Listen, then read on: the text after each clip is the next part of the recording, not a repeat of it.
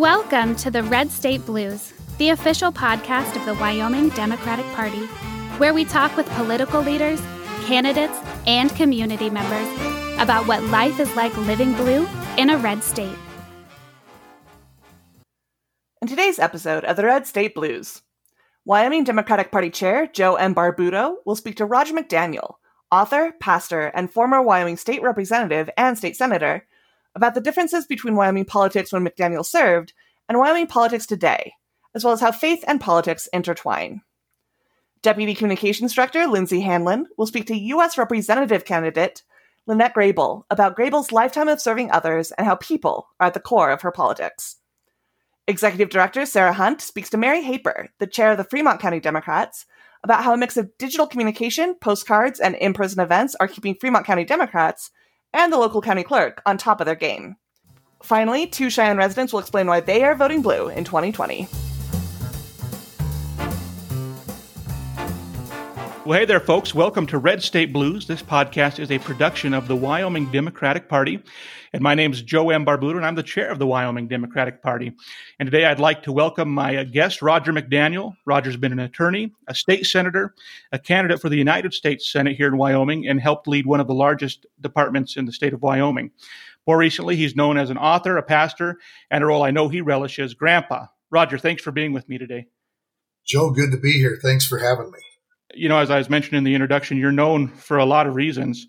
But I first want to talk about politics. And, you know, what got you into politics in the first place? Was your family political? Is it something you pursued in school? What gave you the bug? Well, my family wasn't particularly political, but I guess, it did start in school. I got involved in school politics and was the president of my senior class. And then in 1968, I met a guy named Tino Roncalio, who was a big influence in my life, and as I hope many of your listeners know, was a Wyoming congressman for 10 years, the last Democrat to serve in Congress from Wyoming. That got me started. And you remember those days, 1968, 70, in that area was really the youth revolution. That was a time continuing civil rights. The war in Vietnam was a hot issue. The age to vote was lowered to 18, and so young people all over the country were getting involved. And so in 1970, I decided to run for the legislature and was elected at the age of 22. So how did you make that jump? So you were in the state Senate this time, and when did you start thinking you might want to run for federal office? I guess it would have been probably about 1978. Malcolm Wallop had defeated Gail McGee, and everybody thought Malcolm was a progressive or at least moderate Republican. He had run for governor in 1974 on a very progressive, moderate Republican platform. The environmental community lined up behind him, as did a lot of progressive Democrats. And so he defeated McGee in 76, and immediately he aligned himself with people like Jesse Helms on the far right of the Republican Party, forgot about his environmental roots, and became something that I think surprised a lot of folks. And so it probably in 1978 or 79, I started thinking about running against him in 1982. I mean, because that's a really big decision. I mean, that's such a big commitment to make. So, I mean, what kind of interaction did you have with Senator Wallop at the time? I mean, because I look at now what's going on in Washington, and particularly with federal races, and it's so polarized, and everybody's enemy, and it seems like running a race would be miserable at that level at this time. And I'm really glad that Marav and Lynette are taking that on this year, and they're doing a great job. But it is it's not only hard for the candidate, it's hard for the family. But what was it like back then to run for a federal office? Well, it was altogether different. I do think that 1982 was a watershed year for Wyoming. Kathy Carpin was my campaign manager, and during the campaign, we used to joke that this campaign will determine whether or not a grassroots campaign can overcome a campaign that is funded with a lot of money. And we proved it couldn't. Money started to become a big deal in 1982. I raised and spent $452,000, which was the most ever spent on a Wyoming race until that year when the Wallop campaign spent something like $1,250,000. And what that kind of disparity allowed for was really high quality New York style television productions for commercials. We were used to some of this sort of homespun stuff. In the McGee campaign, his campaign manager, Dick Cook, bragged that he did it all. They sent out somebody and shot a few hours of film, and then he'd piece it together with a script. And then along comes Wallop with these New York film crews and advisors and pollsters, and he's able to afford this very specific technical polling to dig down really deep into what people were thinking. It was an altogether new game after that. It was primarily built around money. Well, that certainly hasn't changed. It's only increased, if anything. Right. So I just want to jump gears a little bit because you've written another book that I liked very much, and I bet it's sitting on my bedstand right now even, and that's called The Sagebrush Gospel, which is kind of a contemporary twist on parables. And, your faith is, you definitely wear it on your sleeve. In the last, I don't know when you became ordained, but you're a pastor now at the Highlands Church over there in Cheyenne. And so what I really want to hear, maybe, if you're comfortable talking about it, is how your politics and your faith interact with one another or influence one another. How do they work together? What does that look like for Roger McDaniel? Well, that's a good question. I often say that my working class parents made me a Democrat, but studying the Bible, and particularly the prophets and Jesus, made me a liberal. And when I went to seminary, which was way back in 1996, I graduated and was ordained in 1999. But when I got to seminary, I had this real superficial sense of Christianity and the Bible. And spending 3 years sorting through scripture and other writings and really coming to grips with what I believe and why, I came to see that the defining events in the Old Testament or the Hebrew Bible were the freeing of the slaves from Pharaoh, and a constant reminder throughout the Old Testament to the people that this is a God who freed the slaves, a God who cares about the oppressed, and that the way in which we behave toward each other should be based on remembering that this is a God who delivers people from oppression. And then in the Gospels, the defining event is Roman oppression. And Jesus, who stood up to the Romans and stood up to others in the economic and social and political hierarchy of his day. And so it led me to an understanding of my relationship with God based on the idea that our purpose here is to make life better for those who are hurting. For me, it's not about a personal relationship with Christ.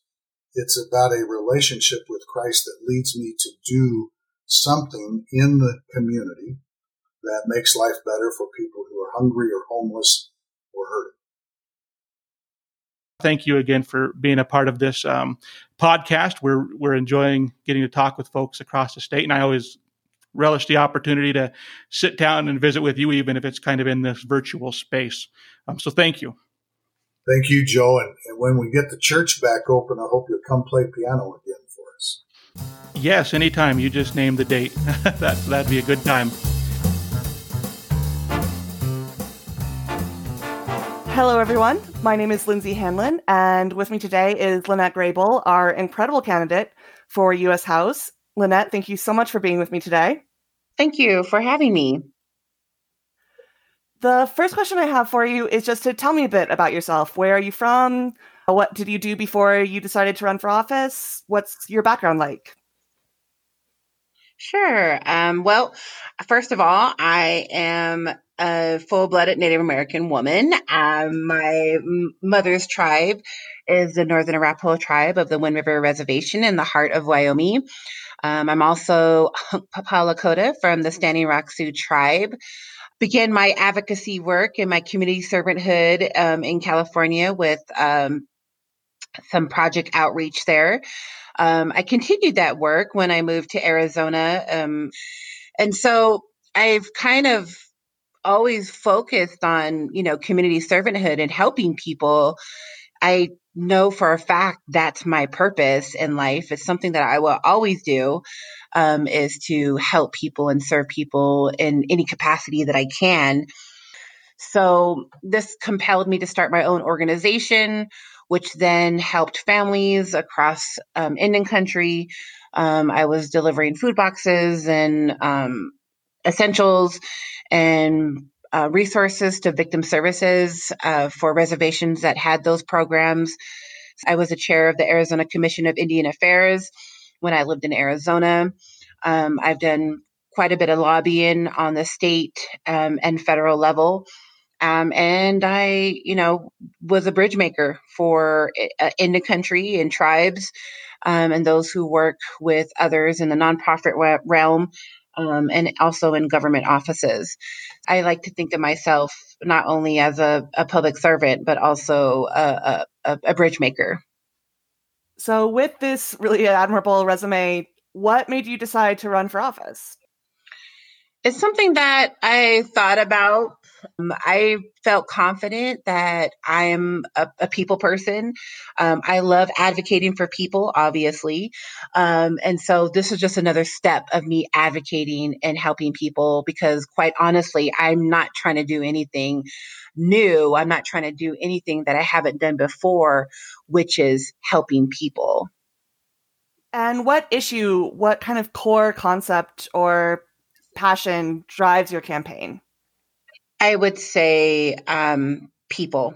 I thoroughly believe that all policies should lead back to people, should lead back to the community. I believe that representation matters, that, solid and honest representation should reflect the voices and the people of the communities. And here in Wyoming, we're full of rural region and rural communities of farmers and hardworking people and just everyday people. I'm one of those everyday people. I believe that everybody should have a seat at the table. And quite honestly, that's what I'm doing. I'm fighting to have a seat at the table so that I can bring others to have a seat at the table. The core of my campaign and the core of my life essentially is people and getting the needs that they need to live everyday life. Final question for you. What have been some of the highlight moments of your campaign? Quite honestly, I'm a people person. Obviously, I love connecting with people. I'm the type of person that, has a, full length conversation and a stranger in the grocery store. Actually, I just had one the other day. There was an older gentleman who had flowers in his hand, and I just looked back at him and said, well, someone's going to be happy tonight. And so we had a great conversation. And this is somebody who had a Trump hat on, and so I believe that regardless of what your party affiliation is or, what neck of the woods you come from, we're all so much more alike than we are different. But, even if there is differences, we can still be cordial. We can still be respectful. We can still, have dignity for one another. And so I think the highlight of my campaign has been people because, for the last month or so, just about every week, I'm having someone new tell me that they are a Republican and that they're going to vote for me. And again, it just goes right back to representation and it goes right back to advocating for everyday people. Any last words or any last things you would like to say? I encourage people to learn more about me. I encourage people to visit my website, grableforwhy.org. I believe in people. I think my professional resume will tell you that, but also my compassionate resume will tell you that. I believe that we need to push forward.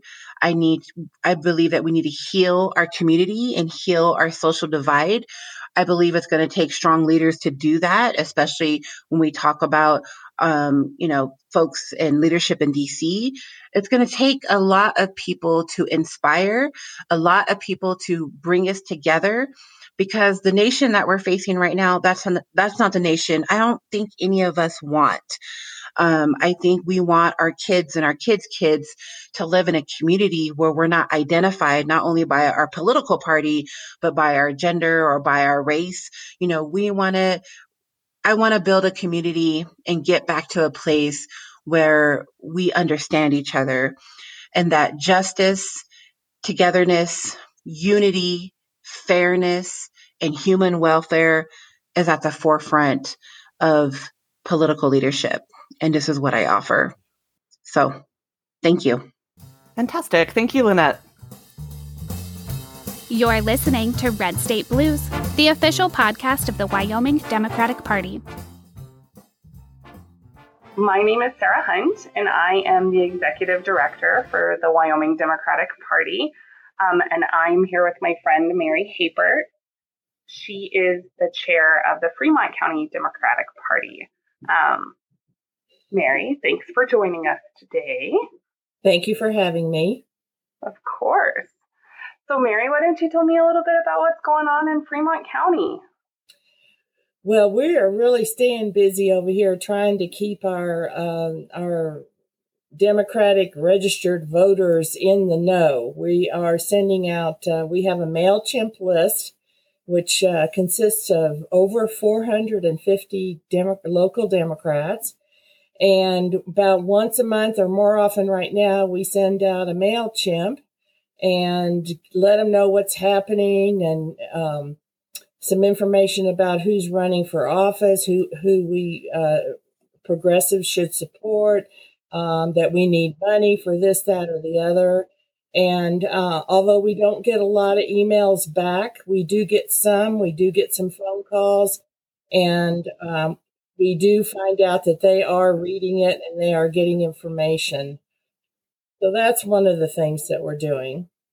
The other thing we just did is we sent out 3,000 postcards that pretty much just say the general election is November 3rd, have a plan, vote early, call the county clerk at this phone number to verify that you are registered and that you did request an absentee ballot.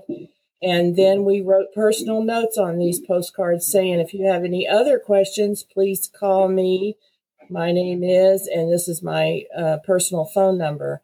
And we found out on Friday when the postcards started arriving at people's homes that the county clerk was bombarded with phone calls referring to a postcard. And we did have our return address on it, but people didn't, of course, always read that part. So the county clerk contacted me and said, "Did you send out a postcard or what?" No. So anyway, but she was okay with it. She said just okay for people to double check that they're registered and requested a ballot. So we ran out of postcards, and so we had to order more from USPS, and they'll be here Friday. And so we're going to do a second mailing of the rest of the 1,000 registered Democrats in the county. And but I've got teams all lined up, one in Lander and one in Riverton, and they just did a super job. So we're staying busy. That's amazing. You guys are doing such great work. Oh, thank you. We've had a couple of meet and greets. We had one about 10 days ago for Marav Ben David and Lynette Grable and a few other candidates. And then we had another one this past weekend for school board and city council members, candidates. And they both went well. We were able to raise a little bit of money for the candidates. And so that went well, too. I think they were very pleased, and it gave voters an opportunity to actually hear them speak in a very informal, outdoor, Wyoming windy setting. I was able to go to the one with Merav and Lynette, and I have to tell you, it was one of my favorite meet and greets that I've gone to for a while. Like, the setting was beautiful, the people were awesome. It was a really great way for people to get to know the candidate, which is exciting. Yes, I think so too. It turned out much better than any meet and greet we've ever had, and which was a pleasant surprise. Awesome. Tell me a little bit about the candidates that you have running in Fremont. How many do you have? And is there any that you're really excited about or that people seem to be really excited about? Well, we're really excited about Kevin Wilson, who's running against Lloyd Larson in District 54. Kevin is a young man who is just starting out and getting his feet wet with being a candidate. He's doing very well. He's walking the pavement, knocking on doors. He's a veteran, and so he gets to talk to a lot of people that, especially men that, really want to talk about the issues and what they need, et cetera. And so that's going really well. He did a debate on County 10 a couple of days ago and was really well received. There were a few technical issues, but that wasn't Kevin's fault. And so he's one that we're really feeling positive about. And he's out there doing the legwork, which is important. And then we have other, city council and school board candidates that are very active out there. And we've got trying to help them a little bit by getting them a little bit of money so they can get yard signs. Yard signs seem to be what everybody wants, and they don't get stolen. The Biden-Harris signs are getting stolen, but the others are not getting stolen. So I guess that's partly good. Yeah, that is good to know. Yeah, for sure. So I know that you have a county commissioner that's running, Polly Hines, if I'm not mistaken. Yes. Yeah, she's a pretty exciting candidate. I do have to say I stopped by her bookstore, and it was amazing. It's my new favorite place in the entire world. On this beautiful farm at Sweetwater Station, and I guess it's a ranch, but there's sheep, and you're greeted by dogs and cats and a goose, and it made me so happy. Yes, Polly is awesome. I've known Polly just in town for years, but didn't have a name to a face.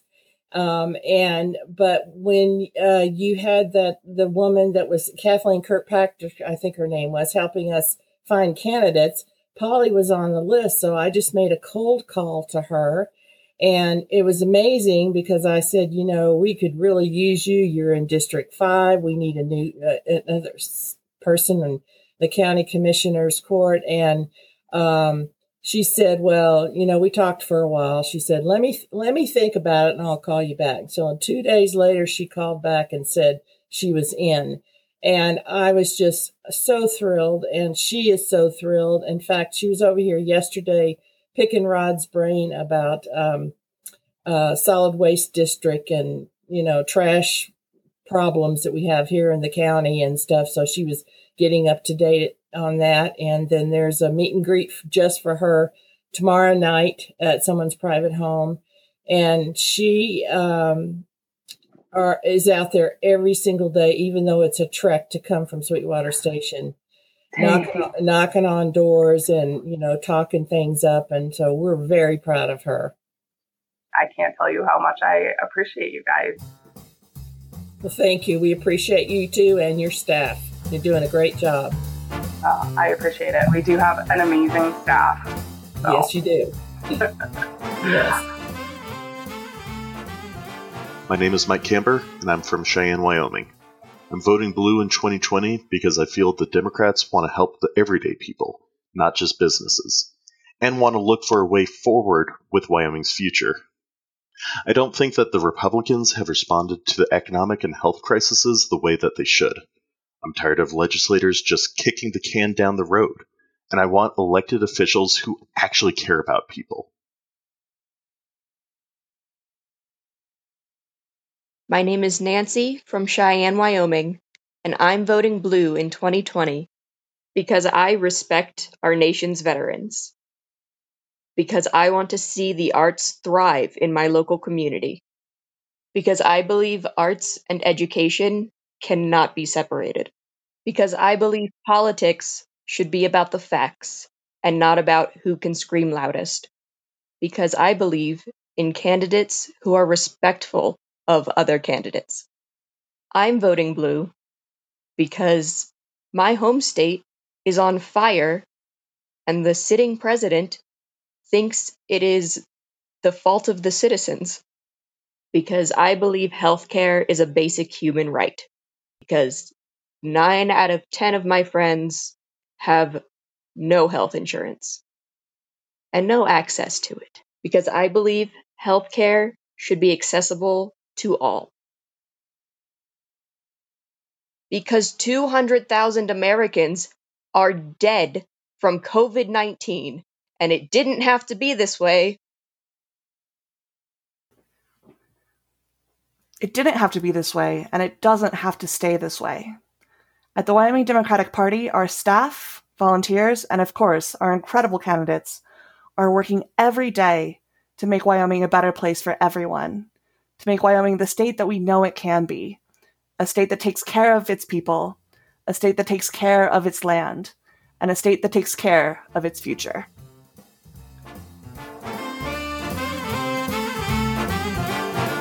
Thanks for listening to Red State Blues. Enjoyed today's podcast? It would not be possible without your continued support. To donate, visit wyodems.org.